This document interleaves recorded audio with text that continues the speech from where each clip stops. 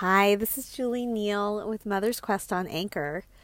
I haven't recorded here in quite some time, and I recently made a commitment to come in here more often to share these bite-sized reflections about how I'm living an epic life, and specifically how the Mother's Quest podcast, the longer form version, where I interview incredible mothers, how it is impacting me in my day-to-day life, and how you might take some of those lessons, whether or not you're able to make the time to listen to our longer conversations.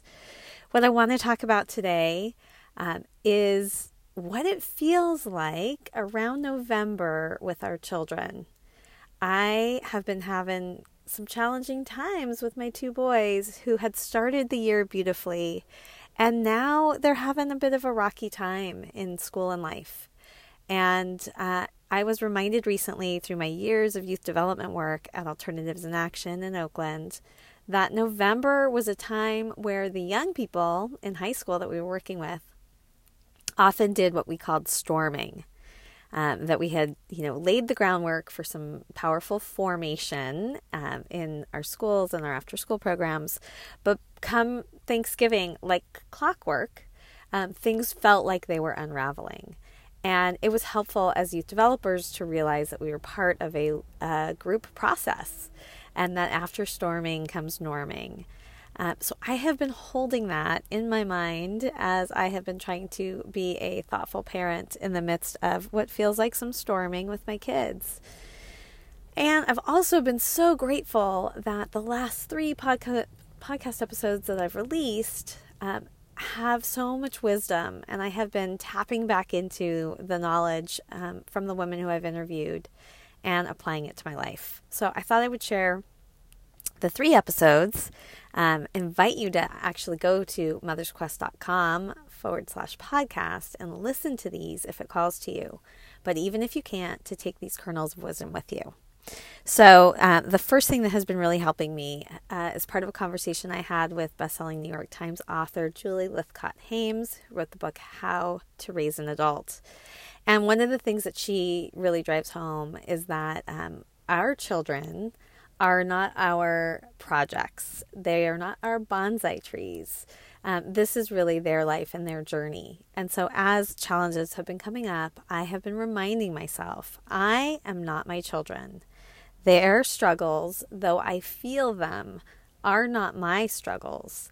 And if I get too connected and intertwined in their life, I can't have the distance to provide a mirror for them, to be able to hold space for them, to have their feelings and to share and talk, and to help them find their way forward.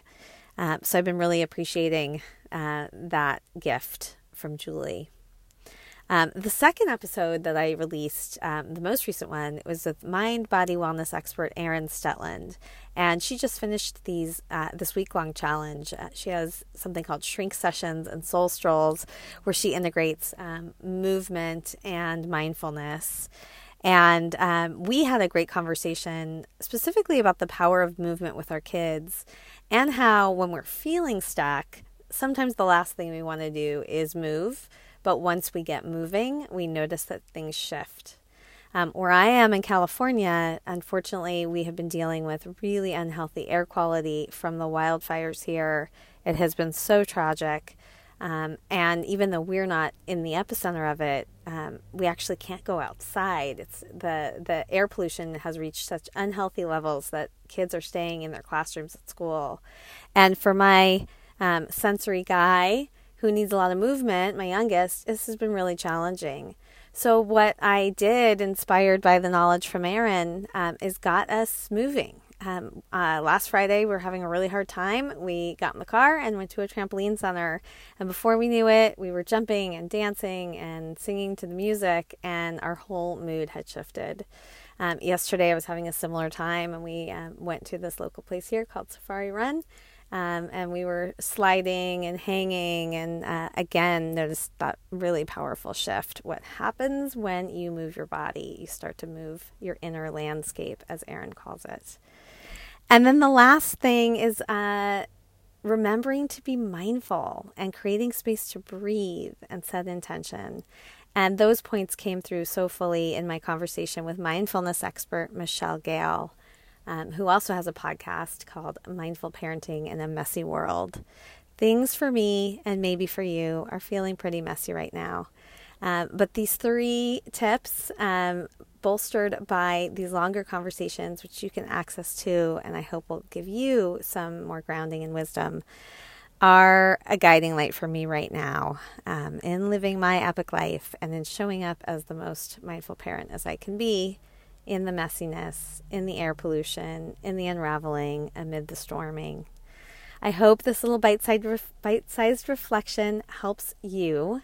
I would love for you to come on over to mothersquest.com, access these conversations if you have the time, and join us for conversation in my private Facebook group.